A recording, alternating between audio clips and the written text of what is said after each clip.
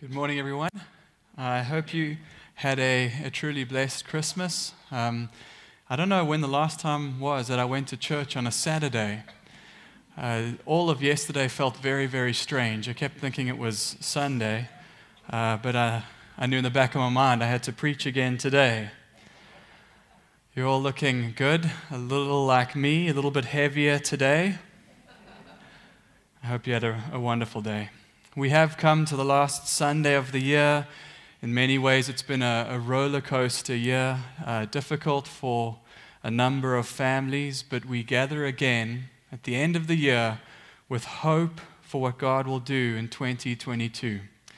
We do come as well to the last sermon in our series in 1 Thessalonians. This is, I believe, the 22nd message. What a wonderful privilege it's been to have been pastored by Paul in this way. So for now, let's read together one last time in the book, 1 Thessalonians chapter 5, verses 23 to 28.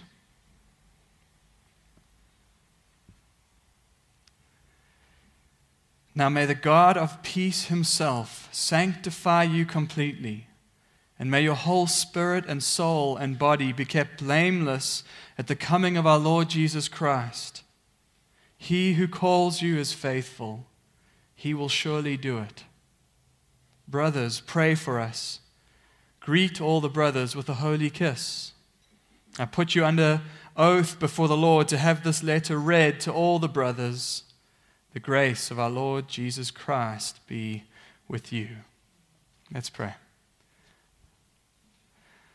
Our Father, we are very grateful for this letter, and we are very grateful for what you have done for your church, in your church, through the words of Paul. We thank you for his precious ministry and his faithfulness.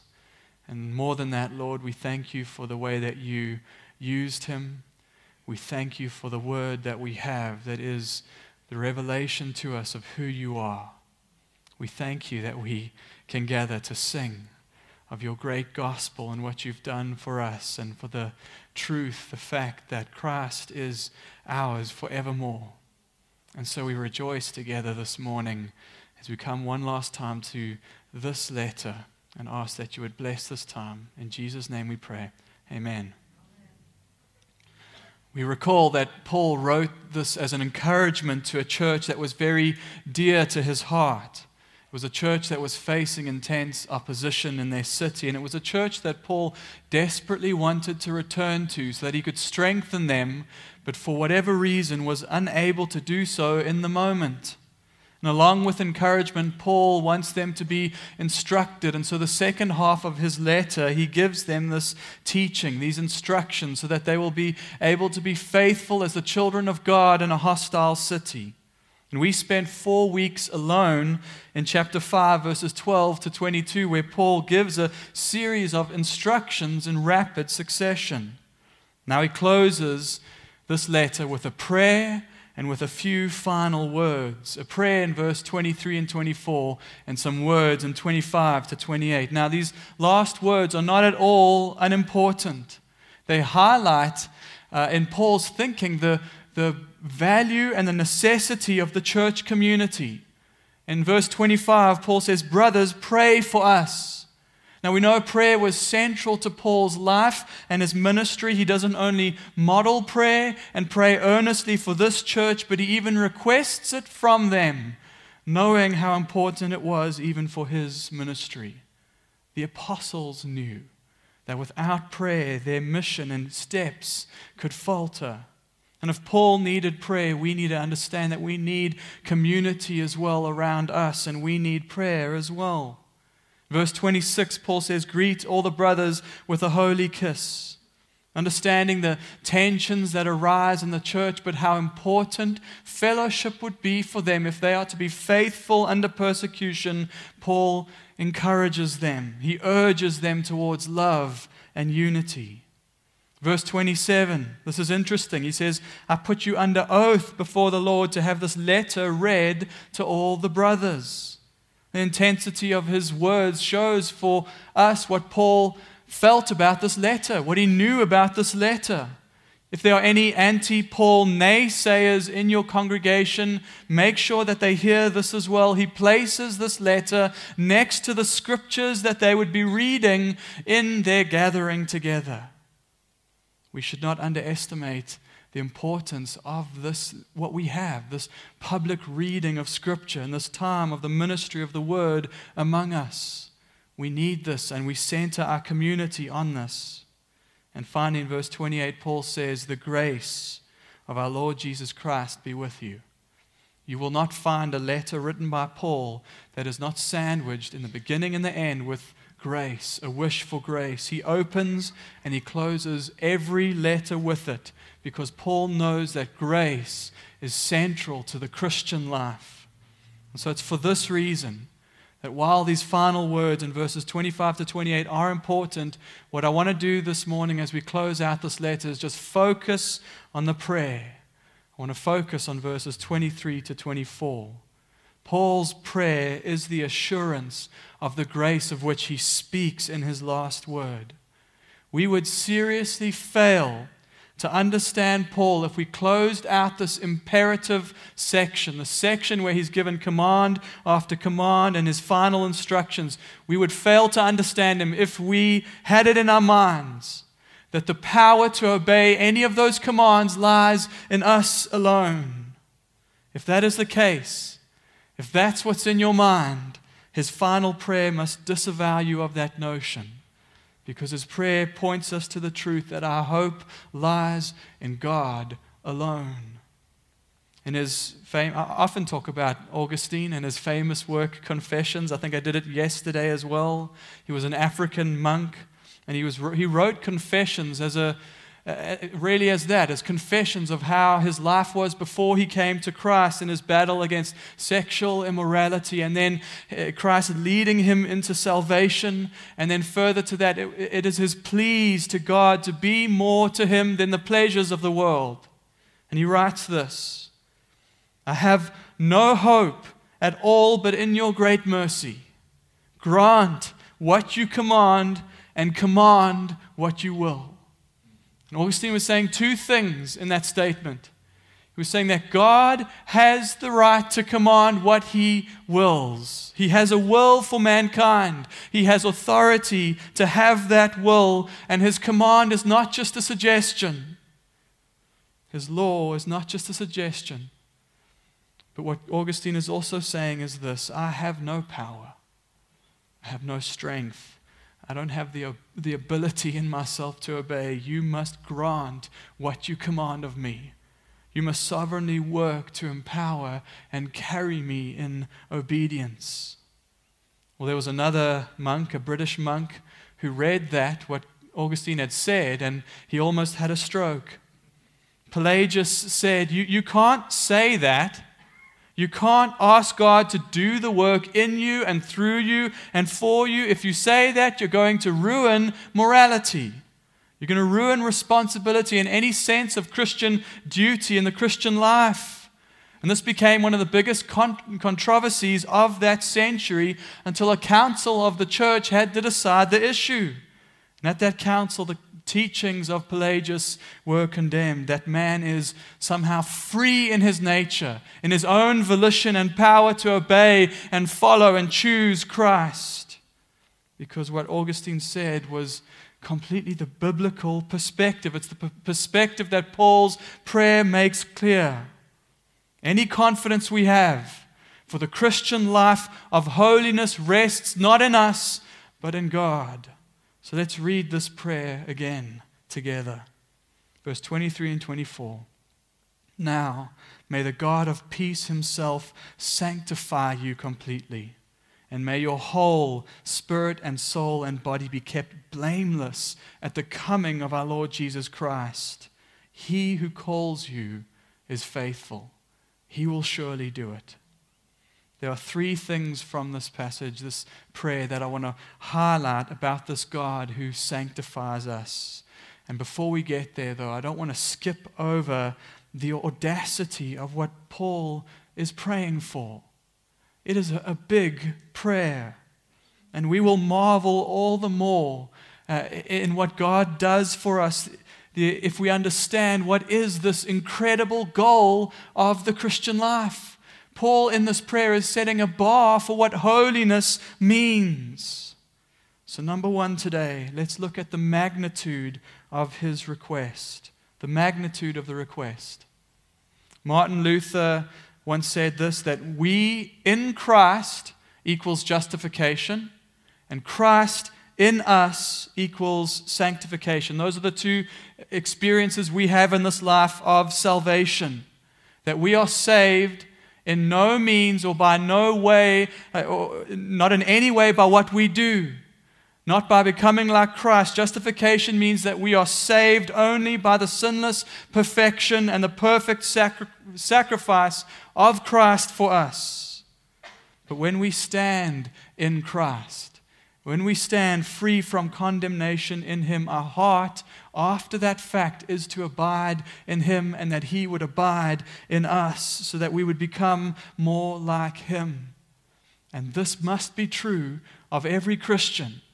Every Christian has a heart for holiness, a desire to be like Christ. Sanctification, therefore, is this process of becoming more and more like Him. It's the work that God does in our lives. And sanctification leaves no stone unturned. That's what Paul is saying here. His prayer is audacious. May God sanctify you completely. That completely, it's a rare word. Paul has joined two words together, the word for whole or holy and to the end or to the goal. The NIV actually is a good rendering here. May He sanctify you through and through, every part of you, every avenue of who you are, the whole of you to the end. The next line makes this even clearer. And may your whole spirit and soul and body be kept blameless. Now, just as an aside, you may hear that or read that and wonder here. It may bring to mind that ancient debate: is the human being made up of two parts or three? Have you ever heard that debate?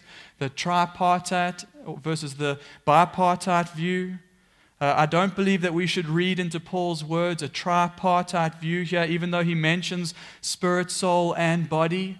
In 1 Corinthians 7:34, Paul summarizes complete holiness with the bipartite description. He says we are body and soul. In Matthew 10:28, Jesus speaks of human beings as being body and soul, while on another occasion he says you are to love the Lord your God with your heart, your soul, your mind, and your strength. Paul here is simply saying, I believe, something similar to what Jesus was saying there, that sanctification ought to extend to all of who you are, to the whole person, the entirety of your being, your deeds, your thoughts. Sanctification extends to your emotions and your spirit. Holiness is not limited to a certain part or certain aspect of who we are. The Puritans used to speak of a universal holiness, and what they meant by that is that there is not in the Christian life a separation of the sacred and the secular. It was a problem in their day, and it's actually still a problem now today, isn't it? That many people think I can be one way when I come to church, I can live a certain way when I come to church, but out there in the world I've got to live a different way. I can't be the same person at church and in the workplace. I'm never going to get ahead. I'm never going to get a promotion. I can't operate business in that way. I can't be the same person. And so they'll act a certain way at church, or they'll be a certain way at church, but when they're out there in the world with their friends or at the office, sometimes no different to the way that the world lives. God's requirement is different. It is universal holiness. In other words, there are no lines drawn in the sand. I belong to Jesus whether I'm at church or at work or at school or with my friends or family. I belong to Him when I'm driving on the road. I belong to Him when I'm home alone and nobody can see what I'm doing. Sanctification is every part of me becoming more and more under the control of the Holy Spirit because Christ Jesus is my Lord before the face of God. All of me devoted to Christ, devoted to holiness. And the end, the goal, how big is this prayer? That you'd be kept body, soul, and spirit what does he say? Blameless. Blameless before Christ when he comes. Now we'll come back to that, because you might be thinking, I don't even know how to understand what Paul is saying here. But for now, the point I'm trying to make is that we must not downplay the pervasive nature of sanctification. We must not downplay the calling that we've received. In Paul's words, there is a standard that is inherent, that Scripture affirms through and through, the target of our holiness. We see it in the Old Testament and we see it in the New. What does God say? He says, be perfect like I am perfect. Be holy as I am holy. That is God's standard. His standard is His own character. It is Himself. He is the standard by which He will judge. And I say this because we need to be careful not to make in our everyday life what I believe is a common mistake, where we lose in our salvation and our walk with Christ, we lose the sense of fear and trembling. Philippians 2 verse 12, work out your own salvation with fear and trembling. And we hear that with our modern ear and we scratch our heads, say, what does Paul mean? How do we explain what he's saying here? Do you know what fear means? Fear means fear. Trembling is a special Greek word that means trembling. If there's never any trembling in your Christian walk, then you don't understand who God is. You don't understand His holiness. If there's never a sense of the weight of your sin, if there's never remorse or a sense of guilt at what has happened in your life and the things that you do, you need a clearer picture of His glory and His holiness and a better understanding of who you are. See, that's Pelagius' first mistake. To even begin to say that sanctification is possible in our own power, or that through our own volition we are free in our nature, fails dramatically to grasp the human condition and the problem of sin. It's why someone as holy as the prophet Isaiah could see the glory of God and cry a woe upon himself. I am ruined. I am a man of unclean lips, and my eyes have seen the King. Samuel Davies was a preacher in America around 1750, 1760, of whom Martin Lloyd-Jones said he was the greatest preacher ever to preach in America. But more than his preaching, what struck the people around him was his dedication to holiness, his desire to be like Jesus, and the way he often was like Jesus. And yet at the end of his life, he wrote a letter to his mother. He died, I think, just before he turned 40, and she outlived him. And he says to her on his deathbed, I feel so guilty. I feel so guilty because my progress in holiness has been virtually none. It's been virtually none. And I've heard similar words from dear saints in the faith whose whole lives have told the story of a long time and a long-term obedience and devotion to Christ, who have even said, I don't know how I can even call myself a Christian. And I'm not saying this because I believe that the goal is that we would experience lack of assurance. I believe it's a joy to have assurance of our faith in Christ. But I will say this. It is not always a bad thing when you look at your life and what speaks glaringly to you is the remaining corruption that is there. I didn't share Samuel Davis's story so that you would feel sorry for him. He is a man who died humble and holy. Paul makes this provocative statement about what is expected of us. May you be sanctified completely and kept blameless. And we must, when he says this, feel the seriousness of the calling. But we cannot stop there. Paul's statement, this provocative statement, is made not to draw attention to us. This prayer must draw attention primarily to God. And so we need to see with absolute clarity what Paul is saying, what Augustine saw. So if you make yourself the primary subject in your discussion of sanctification, then you've missed the point. Paul is praying to God here, and he grounds his prayer in who God is, and that forms the assurance, not our own power or our own strength. The Bible is not designed just to tell us what is morally required of us. It's designed to help us know who He is for us, and what He has promised to do in us. So let's spend our remaining time now just focusing on that, pouring our hearts into that. Number 2, let's look at the God who sanctifies us. We know that Paul believes that the initiative for any good in the church, any good in the Christian's life must come from God, because he prays for the same thing twice in the letter. Do you remember the first time? In chapter 3, verse 12 to 13, Paul says, "May the Lord make you increase and abound in love for one another and for all, as we do for you, so that He may establish your hearts blameless in holiness before our God and Father at the coming of our Lord Jesus with all His saints." Isn't that the same thing he's praying here? May your whole body, spirit, and soul be kept blameless at the coming of our Lord Jesus Christ.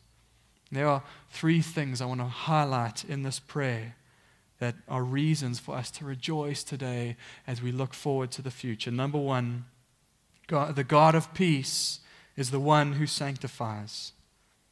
Now may the God of peace Himself sanctify you completely. This is what first strikes you when you read this prayer, this phrase, God of peace. What does it have to do with the context of what Paul is saying? Why does Paul use it here? What's the connection between God being a God of peace and the fact that it is God who sanctifies us? The phrase is not uncommon for Paul.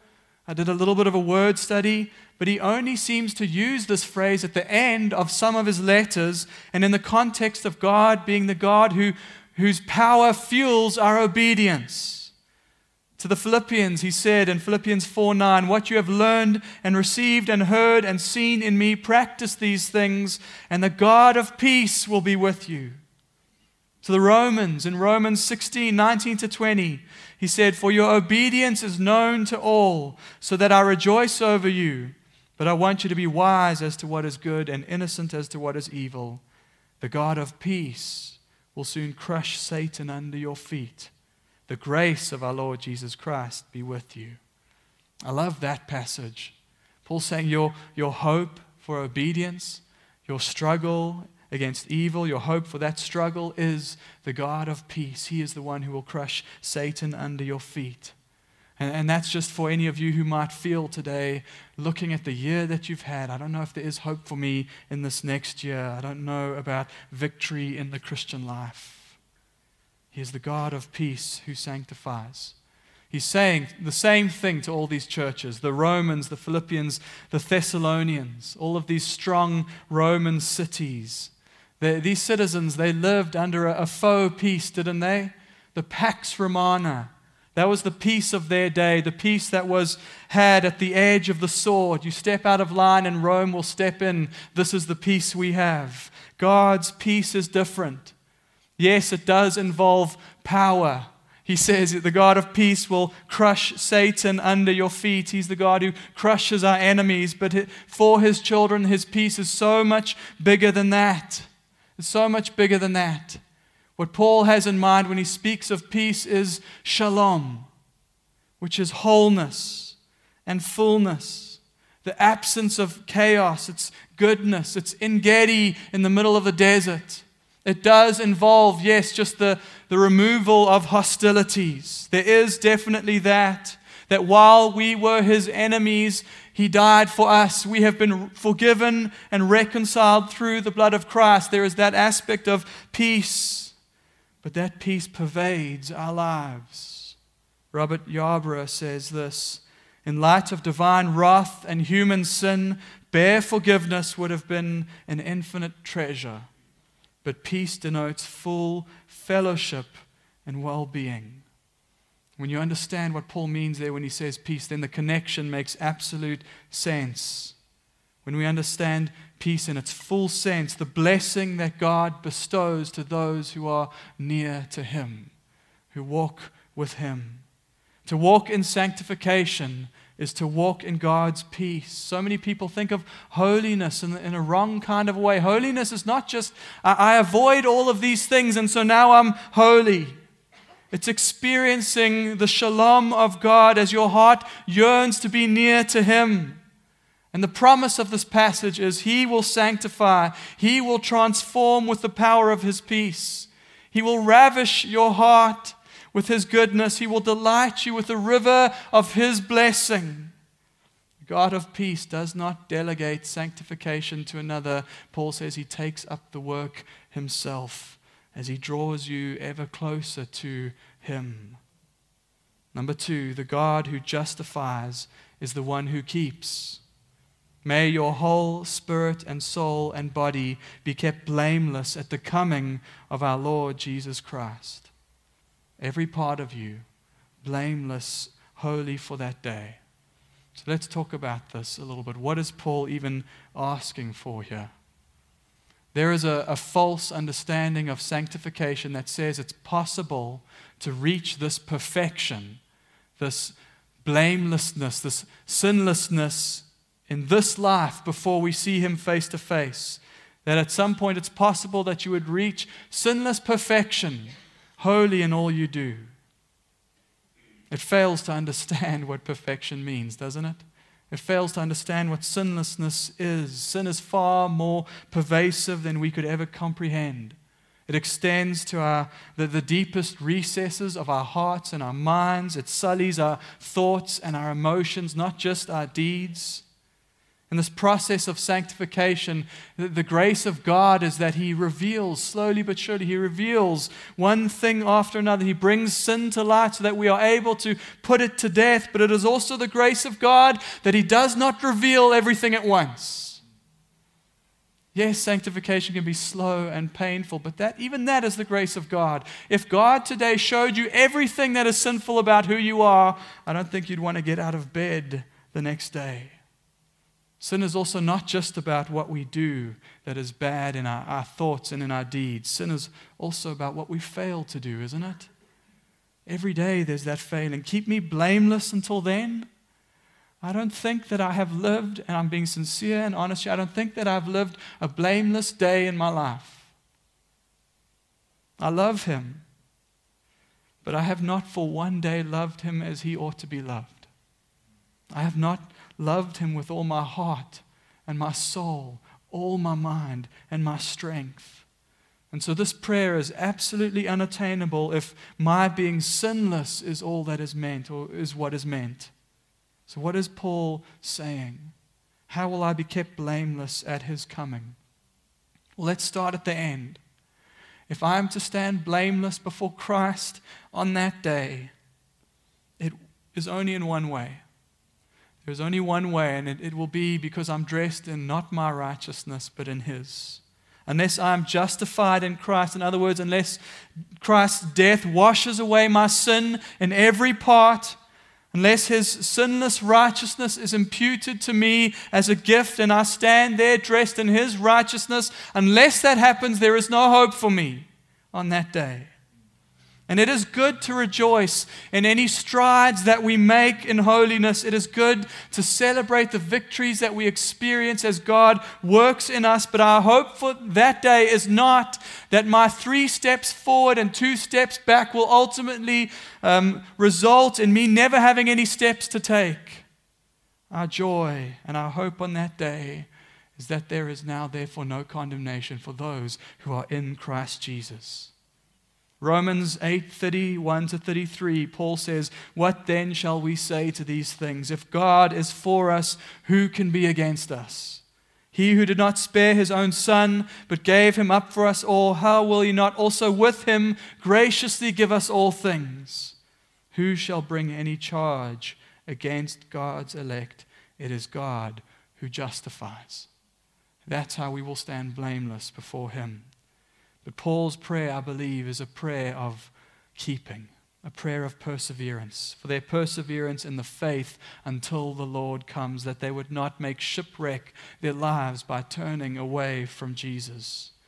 And a spoiler from verse 24, if it is God who does the calling, If it is God who does the justifying, He'll do the keeping. It's the golden chain of our salvation. Romans 8 verse 30, a verse just prior to the passage I read. And those whom He predestined, He also called. And those whom He called, He also justified. And those whom He justified, He also glorified. This is our glorious hope. At the end of our lives, at the end of a perseverance where we do tremble and fear and walk in sanctification, where we do strive, at the end of that perseverance that is given by His keeping, we will get to stand blameless in His presence because we are glorified in Christ. And that is not to our glory, but to His. Again, one of my favorite lines in any song, and when before the throne I stand in Him complete, there's Paul's word, Jesus died my soul to save, my lips shall still repeat. Jesus paid it all to Him I owe. Sin had left a crimson stain, He washed it white as snow.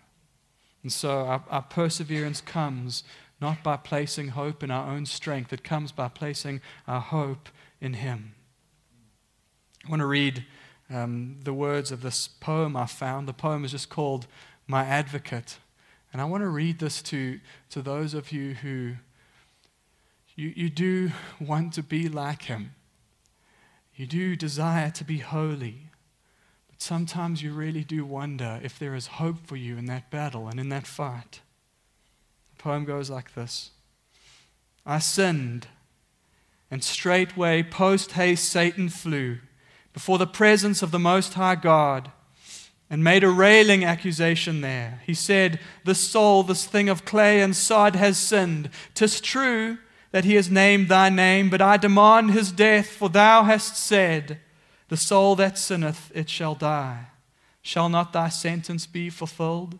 Is justice dead? Send now this wretched sinner to his gloom.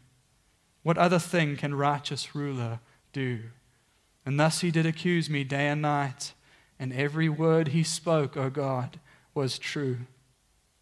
Then quickly one rose up from God's right hand, before whose glory angels veiled their eyes. He spoke, each jot and tittle of the law must be fulfilled. The guilty sinner dies. But wait, suppose his guilt were all transferred to me, and that I paid his penalty. Behold my hands, my feet, my side. One day I was made sin for him, and died that he might be presented faultless at thy throne. And Satan flew away. Full well he knew that he could not prevail against such love, for every word my dear Lord spoke was true. We are justified in him. We are sanctified by his power, and we will be glorified by that same power. Finally, number 3, Paul says, the God who promises is faithful to do what he has said he will do.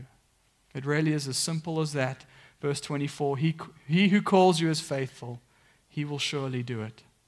Those whom he called, he also justified, and those whom he justified, he also glorified. Sinclair Ferguson said, one of the most frequent one-word descriptions of the Christian is that he is called. And Paul knew intimately that call in his life, didn't he? Disrupted as he was on the road to Damascus, persecuting the church, he saw the Lord Jesus. He was disrupted from that hell-bound race, as we sing. It was the experience of Matthew, sitting in his tax collector's booth, despised by his own people. Never in a million years would he have thought that he would expected this call from the rabbi. Matthew, follow me. And so the same divine disruption works for all of us who hear that call. And Paul is confident that if you've heard this call, he will finish the work. He was confident for their Philippian neighbors. Philippians 1 verse 6. And I'm sure of this, that he who began a good work in you will bring it to completion at the day of Jesus Christ. And Paul's confidence ultimately is not because of them, but it is because of the character of God. He who calls is faithful. 1 Corinthians 1:9. God is faithful, by whom you were called into the fellowship of His Son, Jesus Christ our Lord. 2 Thessalonians 3:3, the Lord is faithful. He will establish you and guard you against the evil one. Hebrews 10:23, let us hold fast the confession of our hope without wavering, for He who promised is faithful. Is there anything about God that God's Word speaks more of than His faithfulness?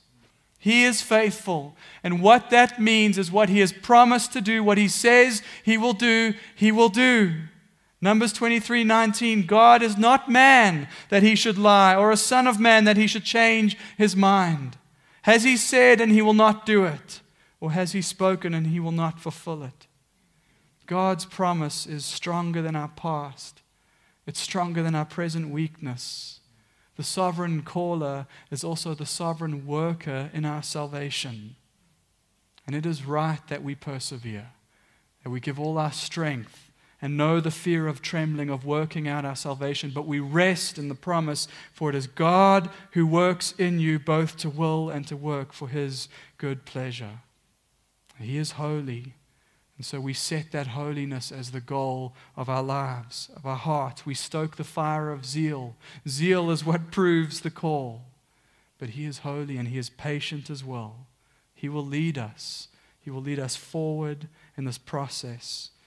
And He works all things, Paul says, for His good pleasure.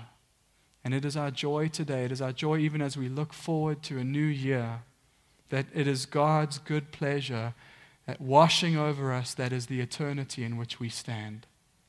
It washes over us like a song, as remember Andrew so excellently reminded us a few weeks back. Listen to this, Zephaniah 3:17. The Lord your God is in your midst, the mighty one who will save. He will rejoice over you with gladness. He will quiet you by His love.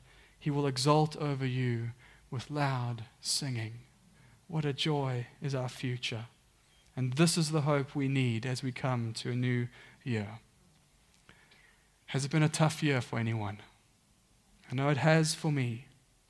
And in honesty, I look at a new year with a little bit of trepidation, saying, I'm not sure that I could handle another year like the year that we have had. Maybe that is you as well. Maybe you feel what has come your way this year from the hand of God has been heavy. Now, I don't know if next year is going to be any easier. Brahm has maybe said to me about 20 times this year, hang in there, it could always get worse. That's his encouragement.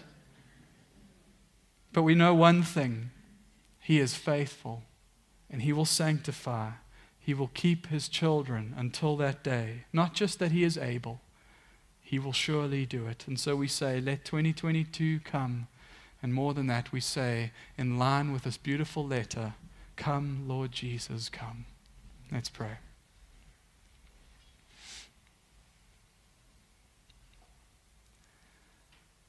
Father, I'm just very aware of the fact that we have great reason to rejoice and be grateful in the truth that You hold all things in Your hands, that nothing comes to our lives apart from Your sovereignty.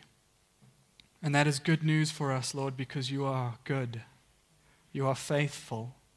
You are trustworthy in everything that You do, everything that You will, everything that comes to pass. We know, Lord, and we look forward to that promise that we will stand in Christ, complete on that day, blameless before Him. Jesus, we don't want to lose, as Keith said, the awe of what You have done for us. May we never allow pride to stand in the way of our hearts understanding the gospel. May we never allow pride to stand in our way of coming to You again for grace and mercy, for help in our time of need. We thank You for that mercy. And we thank You that Your forgiveness goes with us even as we leave from here. It will be there for us this whole week. We thank You for Your grace. Amen.